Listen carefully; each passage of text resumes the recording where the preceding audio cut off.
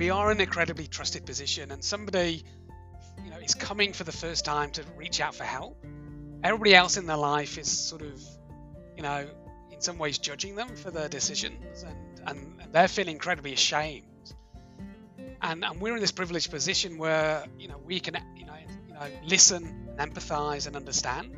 And just listening, not doing, but just listening, validating, hearing, supporting, is an incredibly powerful intervention.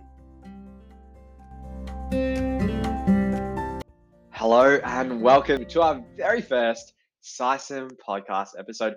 Thank you for being here. We are so appreciative and very keen to finally get underway.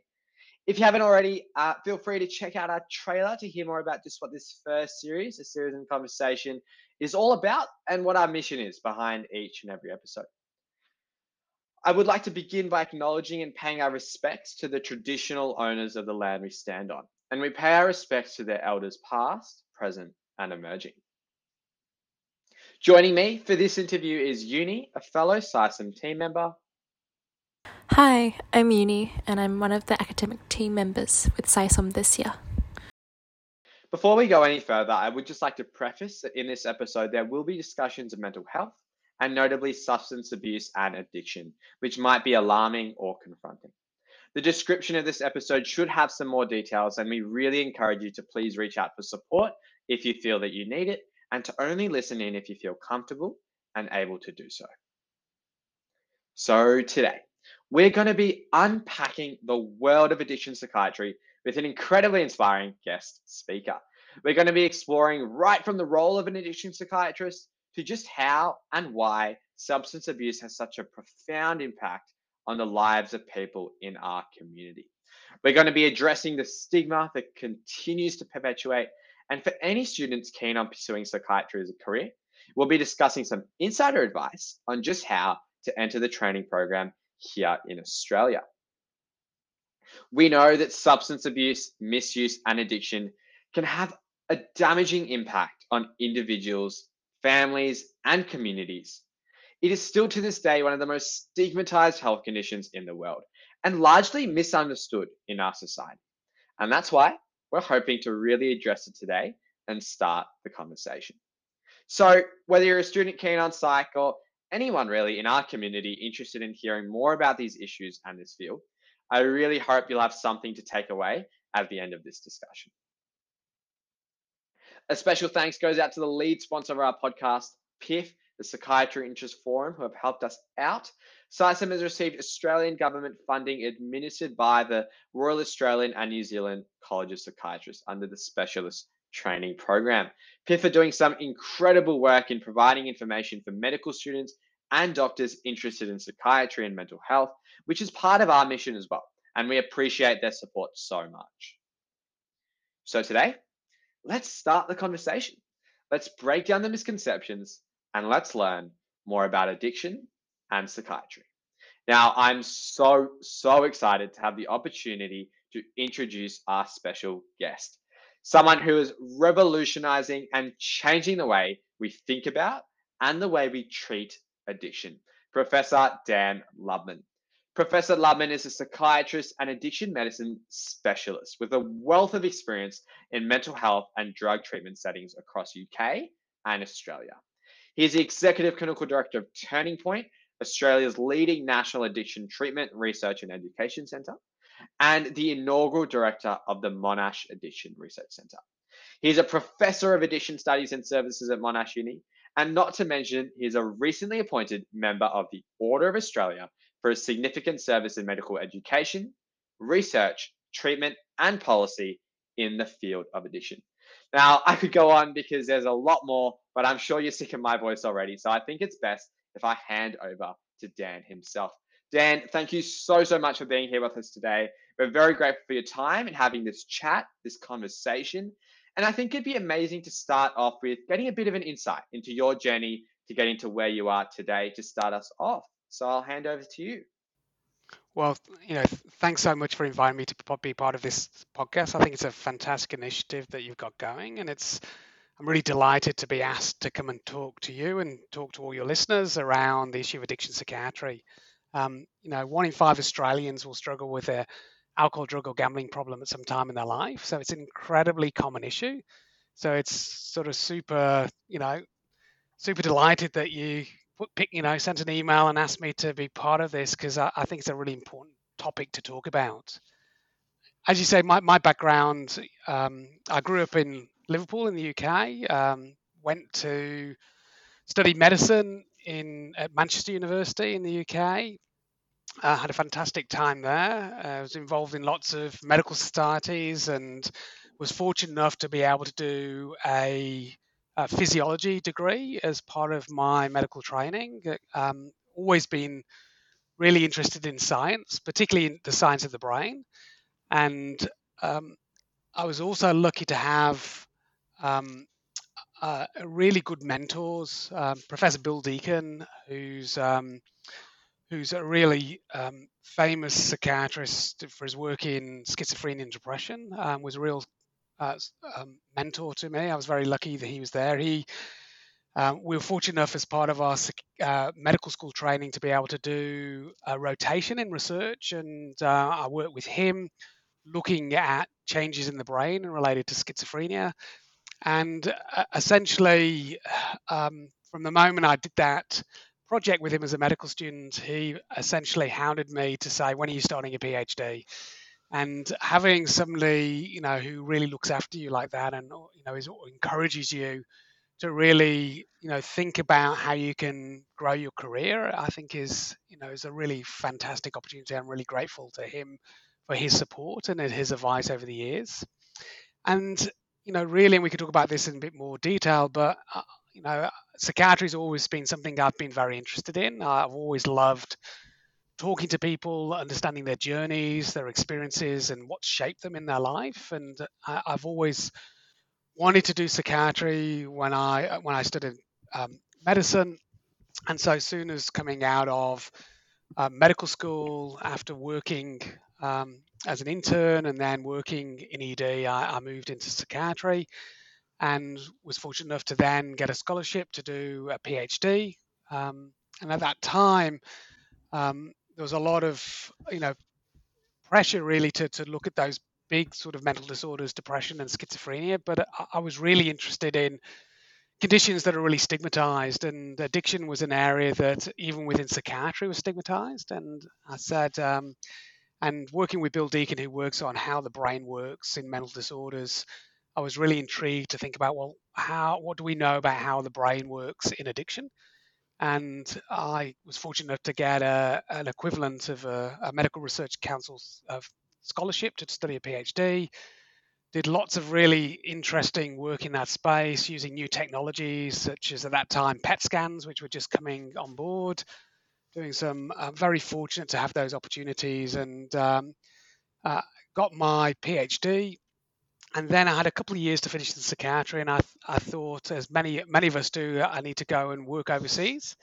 So I came over to Melbourne to work with Chris Pantelis and Dennis Velakoulis in their neuropsychiatry unit, and again looking at sort of understanding sort of underlying brain mechanisms of psychiatric disorders, and essentially fell in love with Australia and still here, 20 odd years later, and been very fortunate to finish my psychiatric career, and then being able to take on a senior role here at Turning Point, and to really drive addiction research both in Victoria and internationally. Yeah. Thank you so much for sharing that. Australia is a great place to be, and it's good to see that you're here. One point that I just wanted to, move forward from there. You mentioned that addiction psychiatry was stigmatized even within psychiatry. Could you sort of tell us a bit more about that, and what sort of you experienced and faced with that? Yeah, I think it's fair to say, addiction is the most stigmatized health condition. Certainly that's according to the WHO. And it's a very misunderstood condition. So I think we still have a very much moralistic view towards addiction. The idea that, people who take drugs essentially are bad people, and I think our international drug policies don't help that in terms of the framing of drug use and what drug use is. And so that creates this sort of view, in the broader public around people who use drugs essentially are criminals or bad people or make poor choices. And because of that, then we have very stigmatized views in the community around how we should approach addiction. There's a lot of discrimination, both within the community but also within the health system. And I think because addiction, and we can talk about this, but for a range of reasons, has sort of been excluded from sort of the curriculum of many health disciplines, including medicine. What ends up happening is most people who actually finish medicine, even though, as I said at the beginning, alcohol, drug, and gambling problems are so common in the community, actually don't have that much understanding or knowledge or skills in how to address addiction. And so the skills they draw on are the skills that everyone in the community draws on, which is essentially what we hear in mainstream media, which is never sort of great news stories. And so we have this really stigmatized condition that is poorly understood by people. And if we frame people as essentially being bad or making poor choices, then we sort of blame people for their condition. And so, we don't think they're deserving of treatment. And so we want to get them out of our clinics, out of our hospitals, and want somebody else to deal with it. And I think that's a really big issue that we're trying to address. It is a health condition. It is, incredibly costly to the health system and costly to individuals and families in the community. And we need to think about how we train the next generation of health professionals to understand the real science of addiction. The fact that it is a health addiction, how we actually approach that. And certainly that's what we do here at Turning Point. We're a national addiction treatment research center. We run a whole range of programs, including graduate programs in addiction. And we've just launched a new campaign called Rethink Addiction, which is a national campaign to try and change the conversation around how we think about and how we respond to addiction as a community. Yeah. We were going to touch on this a bit later, but I think we might just segue into it now. In terms of your work with Turning Point and the Rethink Addiction campaign, I guess from us listeners, which would be the majority of medical students, do you have any suggestions on how we could contribute to campaigns like that, or help deal with the stigma that you've mentioned that's associated with addiction psychiatry? Look, all the help is welcome. The more help, the better. I think the more that people talk about this, the better. I mean, I think the whole reason for launching the campaign is to create a conversation, because the conversations we're having at the moment are sort of very closed, very stereotyped. As I said before, is full of misconceptions. So we need to have a very honest conversation about the reality of, what does alcohol and drug use, gambling look like in this country? What are the drivers of that? What's the underlying public health approach? What are some of the reasons people make choices? What's the reasons why people become addicted? What are the most evidence-based approaches? So the more we talk about it, the more we promote it, the more we highlight it as an issue, the more we're going to be able to address this issue and treat it like we do any other health condition.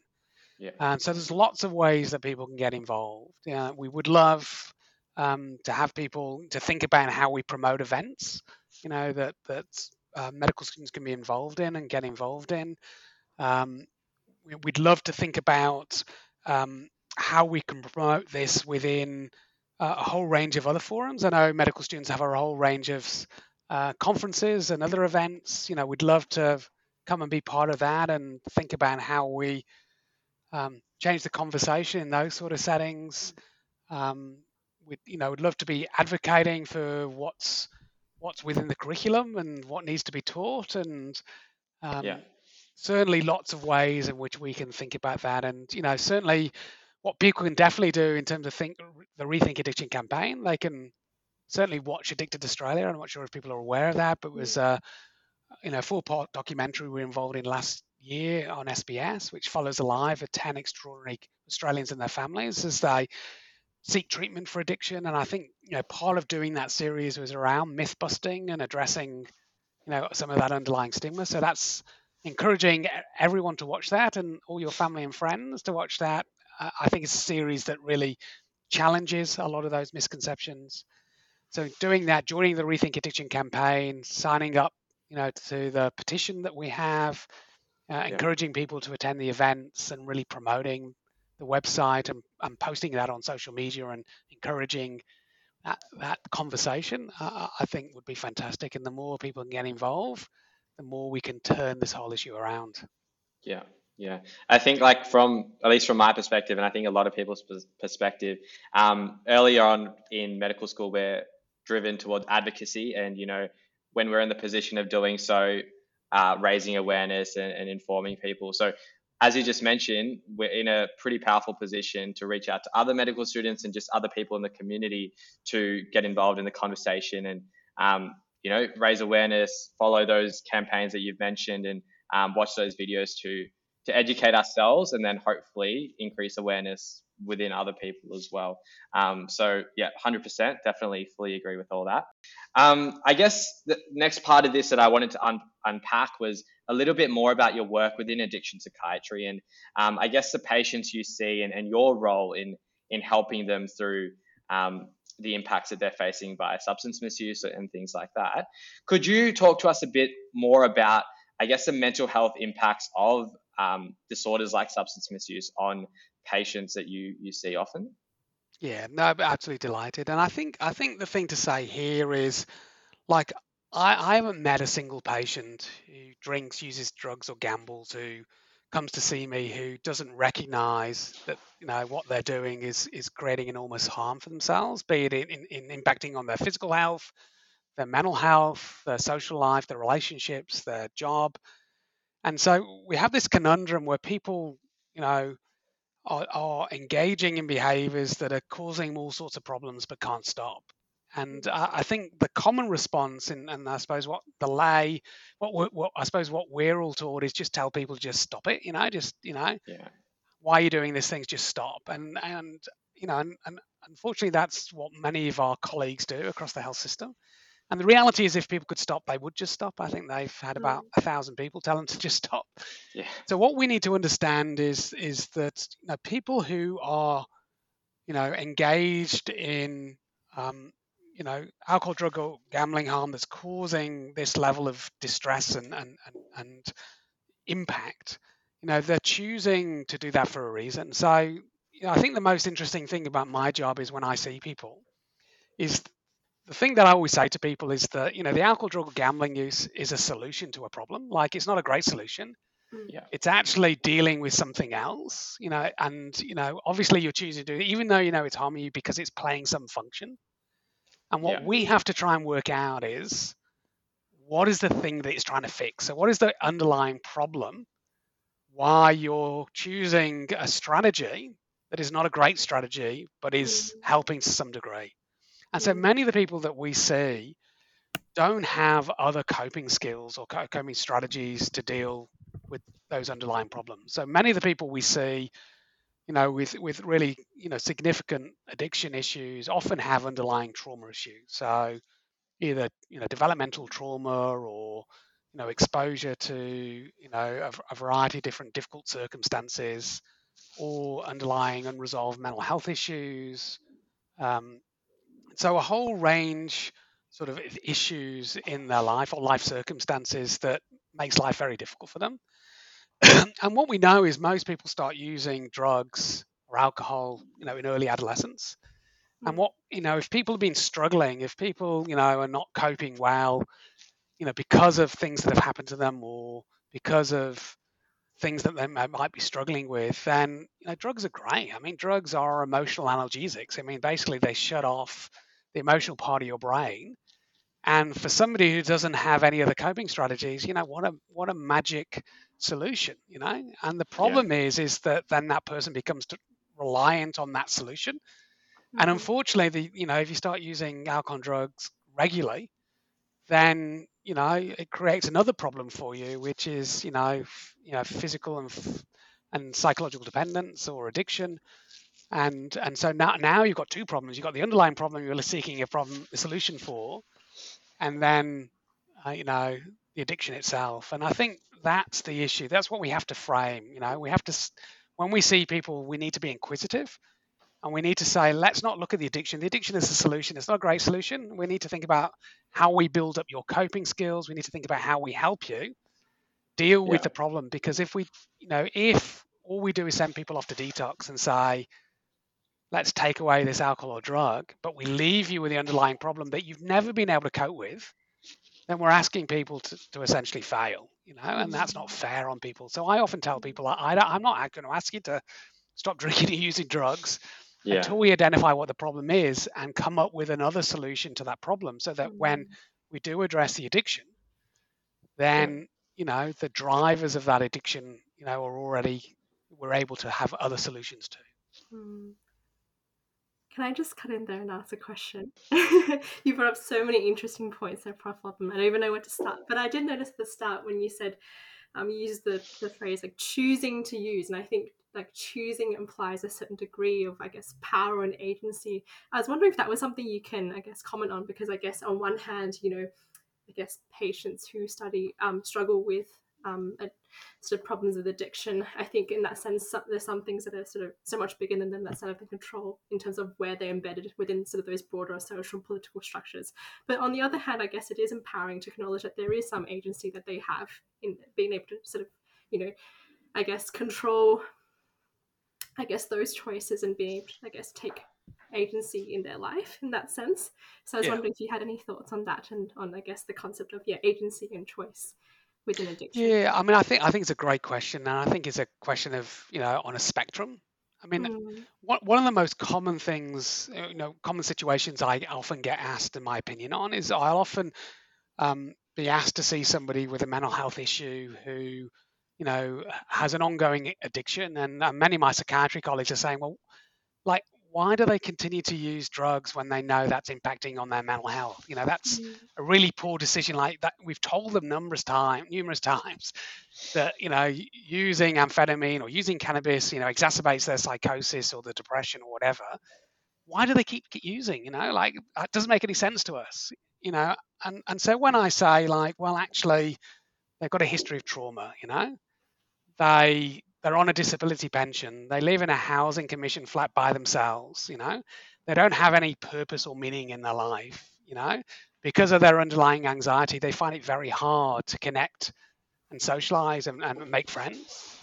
So if I'm unemployed with a mental illness, socially isolated, disconnected, and I've got nothing to look forward to in my life, and I live in an environment where drugs are really easy to access, like, why wouldn't I choose to use drugs, and particularly if they make me connect with people?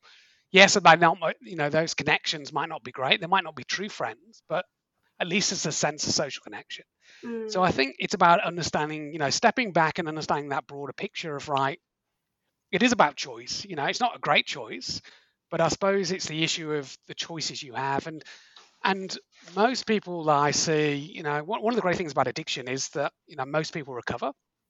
Most people do well, but the thing to do well is it's about making a choice, because none of us give up things unless it's for a reason. Whatever it is, we all enjoy doing things. If we're asked to give something up, it's got to be for another reason. Like if we're asked to lose weight, if we're asked to give up sugar or coffee or stop, an activity we really enjoy, it's generally because there's something else that's more important to us.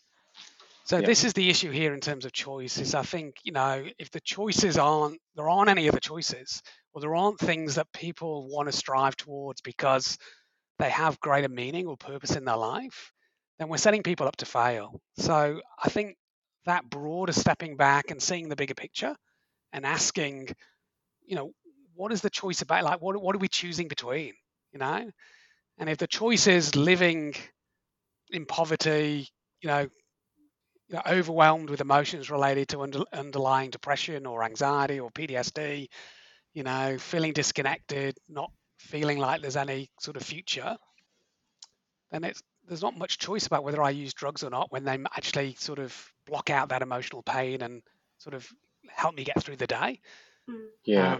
So I think it's about understanding that broader context of what is going on for the person. And that's why doing addiction psychiatry is such a fantastic,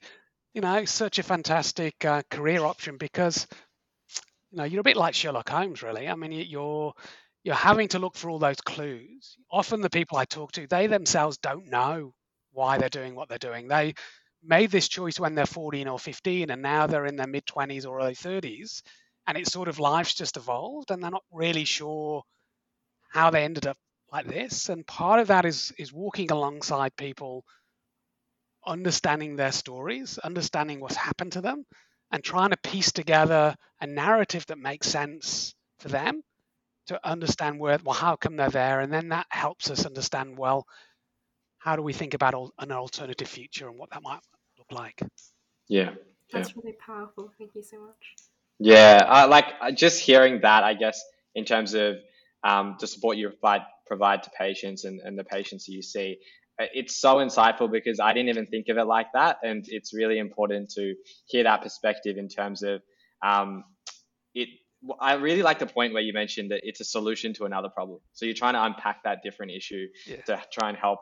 I think that just on that point, I mean, I think this is one of the big misconceptions. I mean, one of the big myths is drugs are addictive, and if you use drugs, you become, develop addiction, Yeah. And yet we know most of the community drink alcohol, but only, a small proportion of people who drink, we all drink, but only a small proportion of us will develop addiction, if we go back to the Vietnam War, one of the things they were terrified about, the US Army, one of the reasons that methadone got introduced into the US was that during the Vietnam War, heroin was easier to get than most of the drugs. And so we had huge percentage of, Vietnam, people in the Vietnam War using heroin recreationally and actually technically becoming dependent while they're in Vietnam. And so the US Army were terrified that when these people were coming back from Vietnam, they'd have this massive addiction crisis.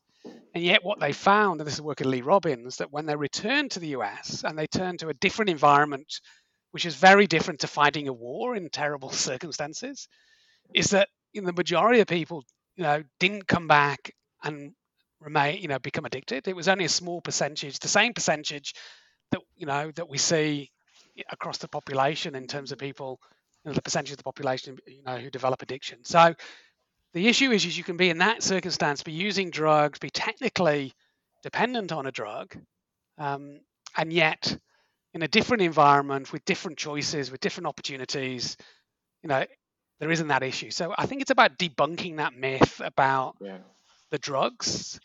And often we're focused, yes, the drugs, if we all use them, we can develop that, but it's about life circumstances and other issues that make people vulnerable to addiction, and we cannot not address those. And, as we know, if you break your leg tomorrow and you go into hospital, you'd be given diamorphine, for treatment, and you could be on opioids for quite a period of time, in terms of if you've had a bad injury.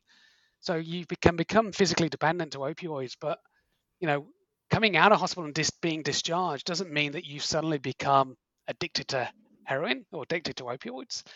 There's other circumstances that play a role there. And I think that's part of what we need to do here. We need to unpack the sort of simplicity of the messages that we currently hear. And what's exciting about working in this field is it is complex, but it is fascinating and unpacking and helping people unpack their lives and, find, the solutions, and listening to people and giving people time to work through these issues is incredibly rewarding, particularly when often they've been discounted or judged or blamed for most of their life. Yeah. I guess when you're looking at, you mentioned like Sherlock Holmes and trying to find out the cause and why people might need to turn to drugs or alcohol as a solution. How do you go about helping patients find that reason, and how do you go about providing that support? Is it primarily the conversation, or like what sort of the? Well, I think it's good clinical skills. So it's about a really good history. Yeah. And I think a really good history, particularly, understanding all those sort of vulnerability factors. So having a really good family history, understanding somebody's developmental history. So what happened to them growing up, what happened at school, what happened in terms of their relationships and, their development as a whole, and what, how and this relates to mental health more broadly, how might some of those experiences sort of led, to things that might be happening for them now, whether it's a development of a mental health issue or addiction.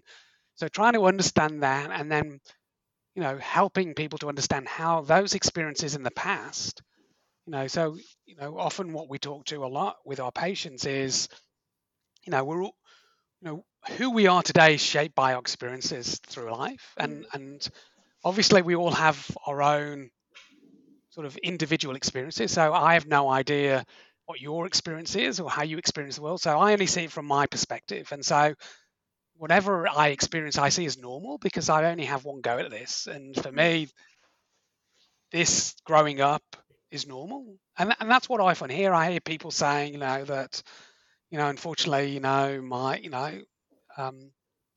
these things happened to me growing up. I was abused or had a violent father, or I was bullied at school and stuff like that. But and then they discount it. They're saying, well, but that was in the past, and now I'm okay now. Yeah. But it's about drawing that link between, well, how did that, what happened during your development? How has that shaped how you see the world? How's that shaped how you can connect with people? How does that affect your self-worth, your self-esteem? How does that, affect how you, the sort of goals and, opportunities that you want for yourself? So how does that impact on that? And so it's really looking at, I suppose, cognitive development and emotional development and understanding how that impacts on where people are in their journey. And that's why it's such a fascinating and privileged sort of role to have, to be able to unpack with somebody their life and give them an understanding of where they are and what the opportunities might be. Yeah. I think that's just so important that we keep in mind all of that as medical professionals, because I think, especially with patients and addiction, but I think psychiatry more broadly in general, I think patients are too often dehumanized. But by engaging these processes with the patients, I feel like that's in a way that we can, by listening to them, truly trying to understand them, we can rehumanize them. And I guess in that sense, I think that in itself has a lot of power to heal or power to empower. Yeah. I think listening, I completely agree. Listening is a key skill, and often, we hear, but we don't listen. And I think just being able to sit with people, hear their stories, and often for the first time, allowing them to recount that and to be really genuinely interested and to really to really think through with them, well, how did that impact on you, or, what are the ongoing impacts of that, and to go on that journey with somebody when normally they've often been discounted or ignored or shamed. Incredibly validating and really important part of that therapeutic process. Yeah. I love the point before when you mentioned like clinical skills and just clinical knowledge, taking good history. I mean, as students, we're drilled into that from like day one. You got to take a good history. And it's clearly so important at any stage, and just making sure that you really engage with that patient. As a segue from that, you mentioned it's really important to listen to patients and give them an opportunity to speak and hear them, especially, and take into account what they're saying. Can you talk to us a bit about establishing that rapport with the patient and how you go about that, or what are some tips to help establish that rapport? Yeah, I suppose I think one of the important things in this space is, being clear about what your role is. I mean, and the role that we have is very much about helping people to help themselves, and so I don't come. It's important not to come to the interview with the idea that you're going to be able to fix people, that and I think, sometimes we put a lot of pressure on ourselves, to feel like somehow we always need to have the solutions. I mean, I think the key thing is about how we help people to come up with the solutions themselves, and we guide them on that journey. So I always start by talking to people by saying, look, it's great to, meet you. Great you're here today. And the first question I always ask people is, can you tell me a bit about what you want to get out of today? What is, because I think often we make a lot of assumptions about what people want. Mm. We make a lot of assumptions about what they want from us. And I think just being really clear from the get-go around what's, from your point of view, what is it that you want to get out of today? Like, why are you here? What are you, we'll do a lot of talking, but by the end of the interview or the end of the appointment, Yeah. what are the key things that you want to have resolved by, and then we can, and so once I know that, then I can say, right, thanks for that, and we can certainly work towards that. And so a really good place to start is just understanding you a bit more and hearing about your story. And so then being able to take a really clear history that helps us understand how we can provide the best possible advice to you. Yeah. Yeah, that's definitely really important, I guess. Just being there, I guess, for the patient. I really like that introductory question because I guess it gives the opportunity for the patient to, and you, to get a clear idea of what the goal is for both people, because we make a lot of assumptions with anything really. So it's really good to get that clarity. And I think that's really, yeah. really important, because I think if one of the advantages of my job, or disadvantages, depending on how you look at it, I get to look at a lot of incident reports and a lot of complaints. Okay. And the number one theme in complaints is around communication, in whatever field you're in. It's about communication. And it's often because I come in to the appointment with an assumption about what the patient is expecting to receive, and they come in with a completely different assumption. And unless we sort of, from the get-go, get on the same page, then that appointment is always going to go pear-shaped. So it's really important that we're really clear about understanding, what it is that they're expecting, addressing any concerns or worries that they have, because otherwise it will always lead to either frustration or actual complaint. And it's really, and it's not that we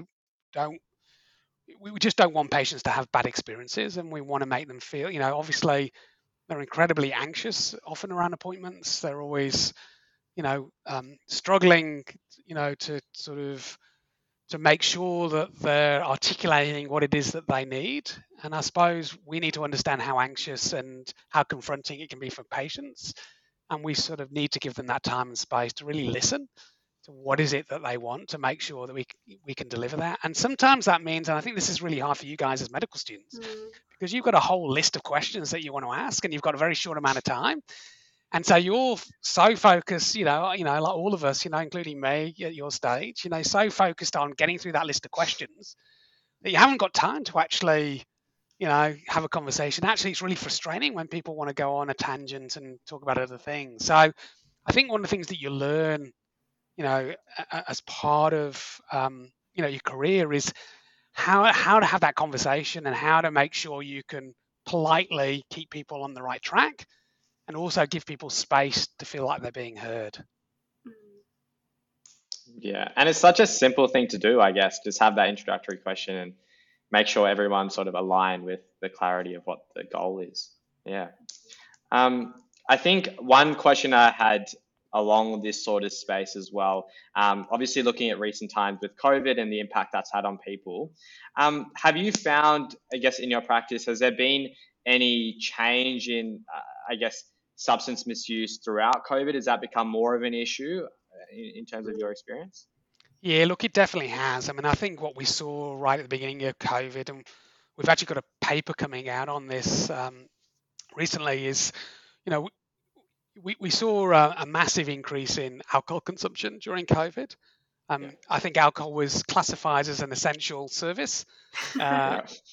We allowed companies to home deliver, so essentially creating these home delivery services. So essentially a portable pub that the sort of, or off, sort of bottle shop that delivers, creating all sorts of issues. So we have seen throughout the pandemic increasing use of alcohol, and even alcohol promoted by the industry as being like a really important strategy for managing stress. And, and certainly if you look at the evidence in any sort of, natural disaster, financial disaster, what we see is increased rates of alcoholism and alcohol problems sort of after the major sort of crisis. So it's a really common phenomenon that we see. So we tend to see people sort of be more resilient initially, but as things go on and the crisis develops, often people are turning to, alcohol and drugs, as a Yeah. way of coping. And so that's certainly what we see. We certainly have seen a huge increase in people coming forward for treatment, mid pandemic.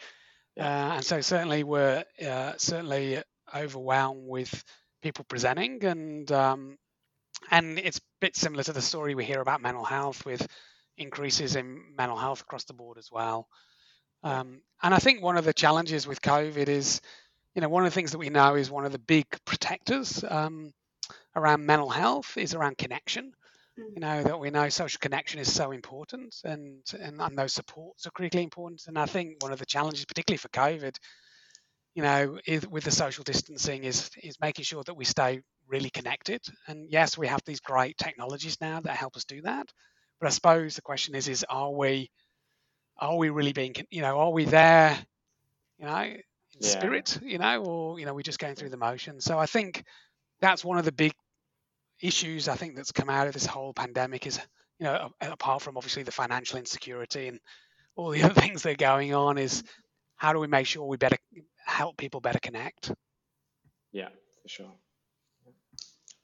I think we might move, I guess, talking a little bit about the psychiatry training pathway and along that field, and we might touch back on addiction in a second after that.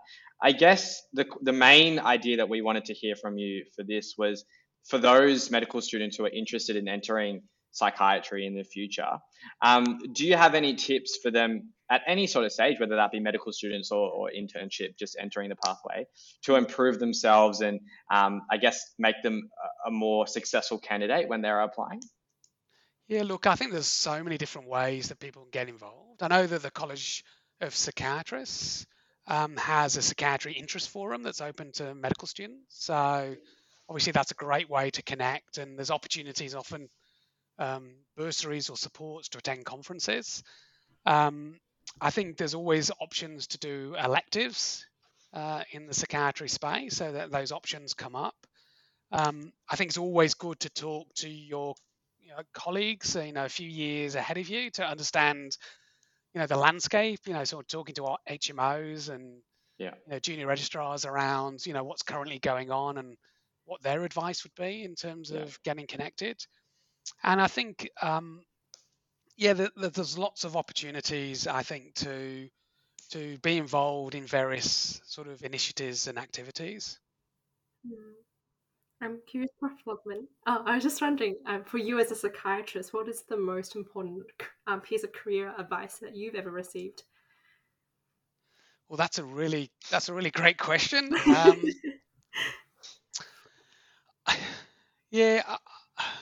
I suppose for me, the best career advice is and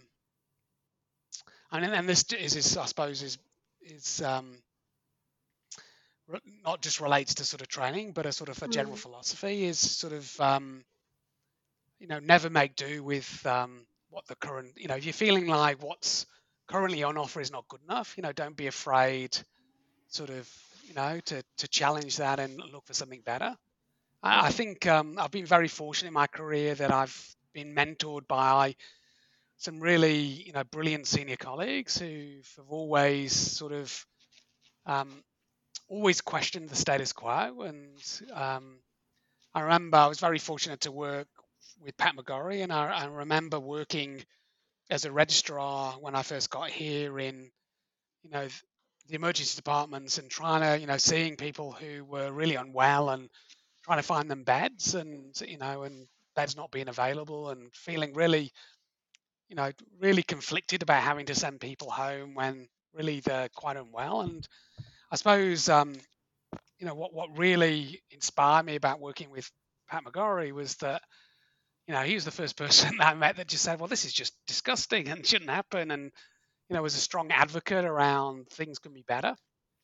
And so I've worked with a number of different mentors in that space who've basically challenged the status quo, and I think that's what's really exciting. I think what's keep you passionate, because there's lots of blockages in a whole range of different areas in which we work. But I think either we accept that and just say, well, that's the way it is, and we just have to, accept that, or we see it as our role, as professionals and as advocates to sort of really challenge that status quo, and obviously think about how we bring people on side in doing that.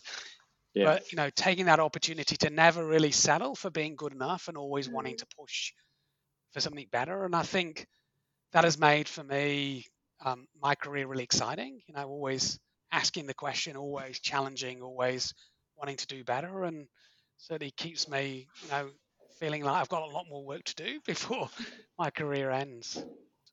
Yeah, 100%. So before we sort of did this podcast, we actually put out a form to get input from what questions people listening would like to hear. And I thought one of the ones that came out that was super interesting to me and for anyone listening was, how do you as a psychiatrist manage your own mental health?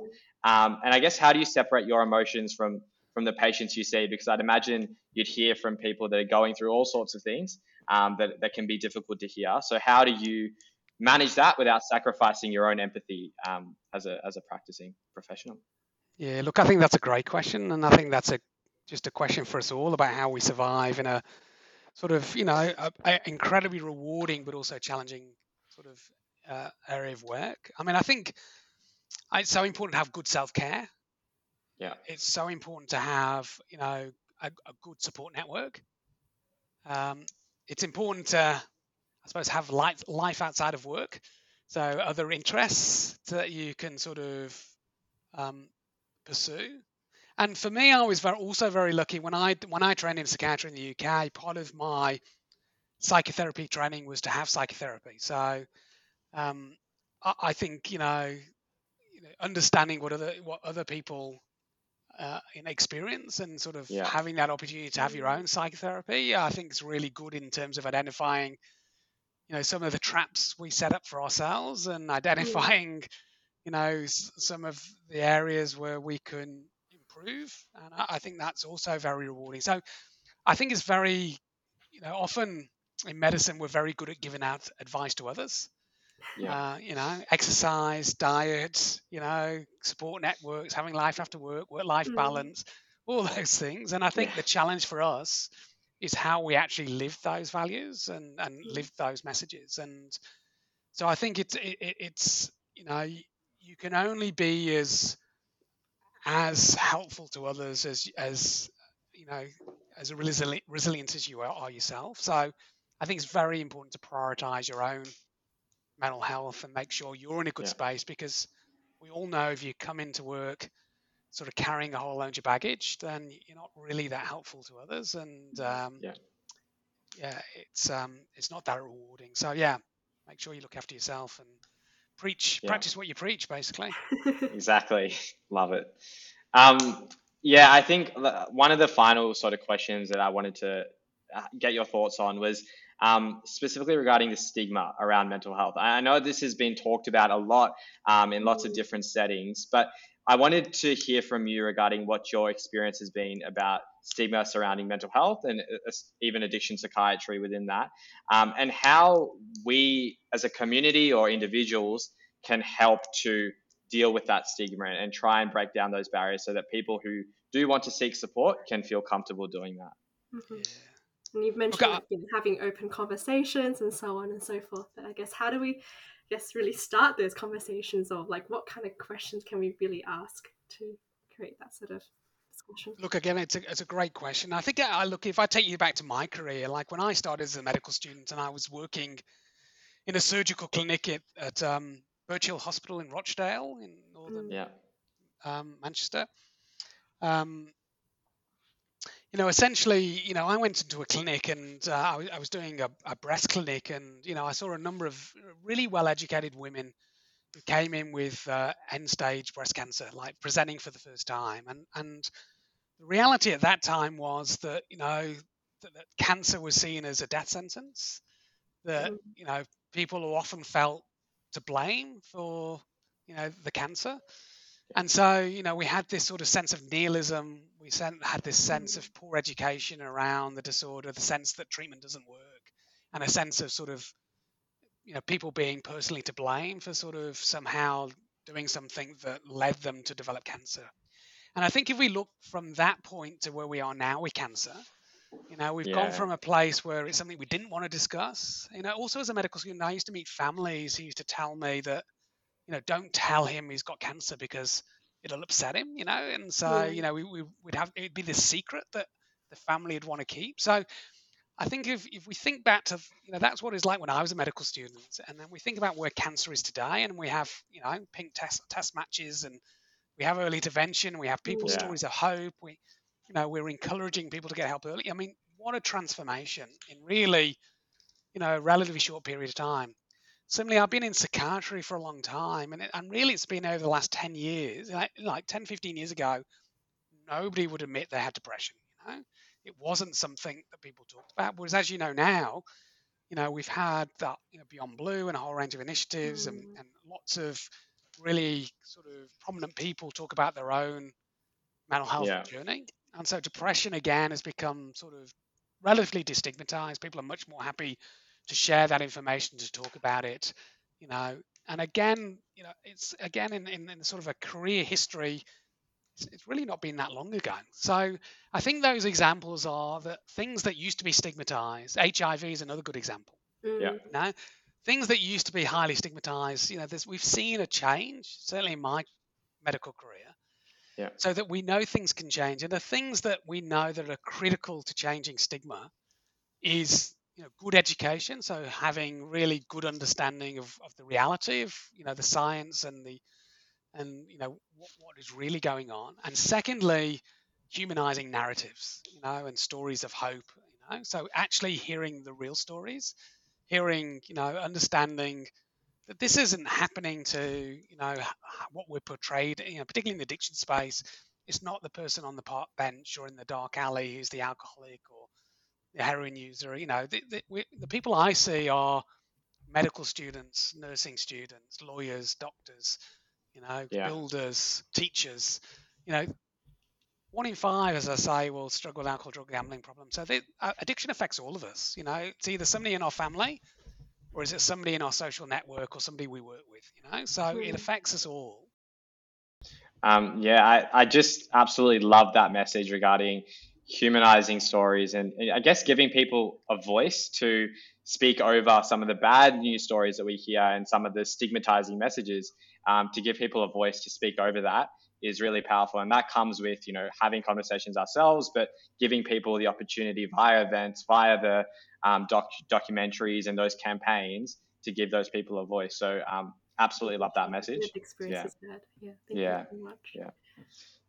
I don't think we have any specific questions. I thought we'd just end with a note with if you had any final words of advice, and a little, I guess, crossover with that was if you had anything you would like to have known as a medical student back entering psychiatry that you would like to pass on to, I guess, the listeners who are listening in.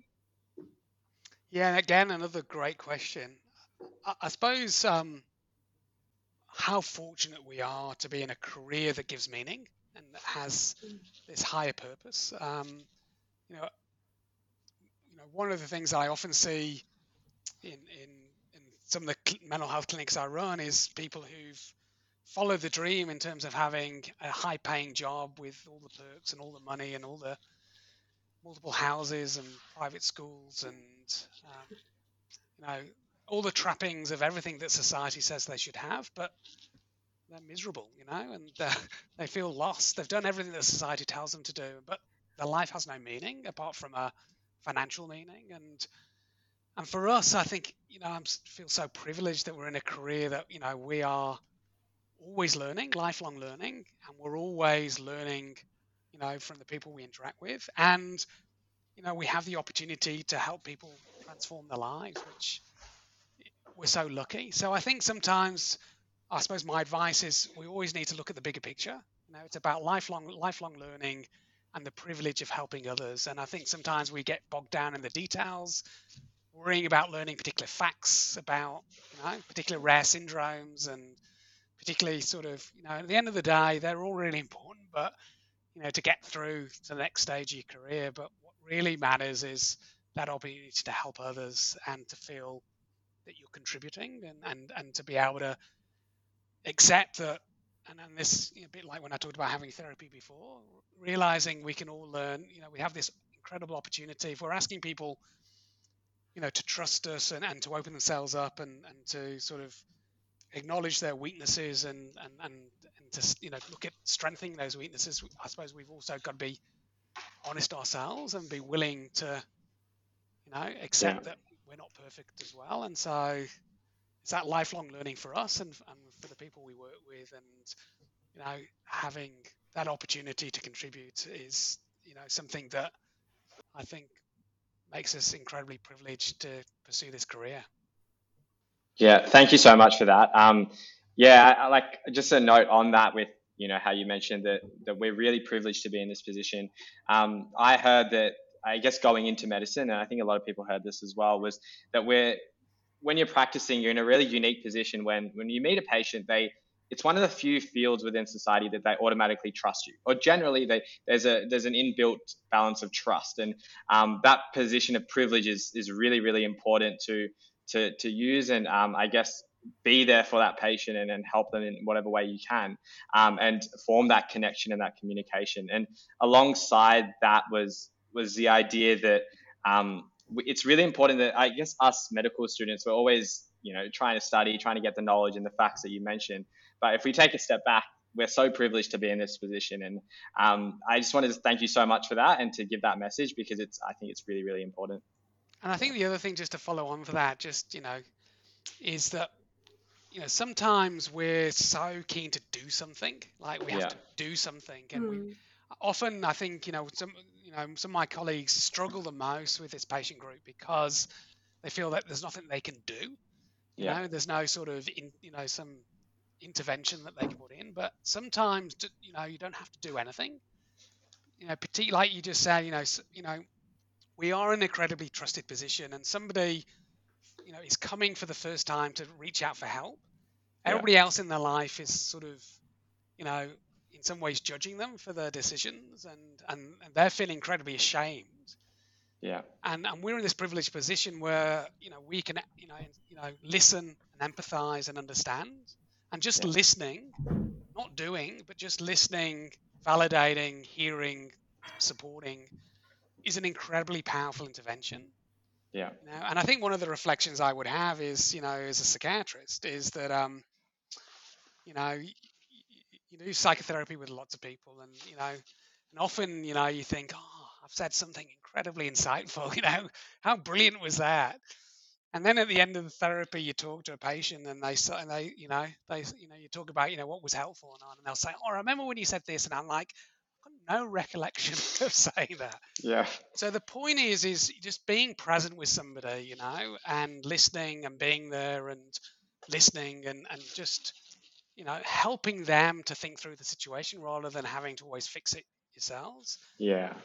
That's my key message. We don't always have to do something, and sometimes just being and sitting with somebody and listening and not judging, not dismissing, not reinforcing what other people have done is incredibly powerful. And I think we often underestimate, just echoing what you just said, sort of, what our position is and how being in that trusted position can have so much meaning to somebody who hasn't been listened to or has been judged in so many other different ways.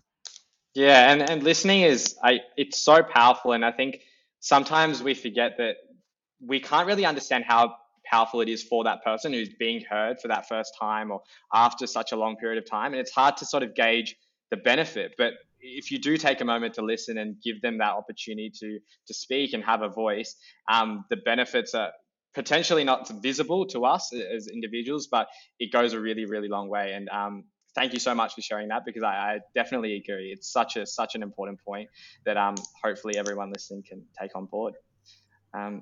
So we didn't have any other specific questions, but I guess to wrap up, I just wanted to say a huge thank you for taking the time to chat with us today. And hopefully to everyone listening, they were able to take something away from today. I always try and with any talk, with any conversation, I encourage people just to see if they took something away and just reflect on that one or two things, because there's a lot we can take away from a conversation like this, but sometimes it's hard to remember everything and take forward in our own practice. So, harping on that one or 2 points that we can take away is really, really important. But thank you so much for taking the time. It was so insightful for us listening here, and hopefully everyone listening in on whatever platform they are. So yeah, that's it from me. And thank you so much for Professor Loveman. I think you've given us so many things to think about, from how we can be more grateful as sort of professionals, and then sort of just even the little impacts that we can create just through, again, the power of listening and power of humanizing patients. So thank you so much, Professor Loveman. We really appreciate your time.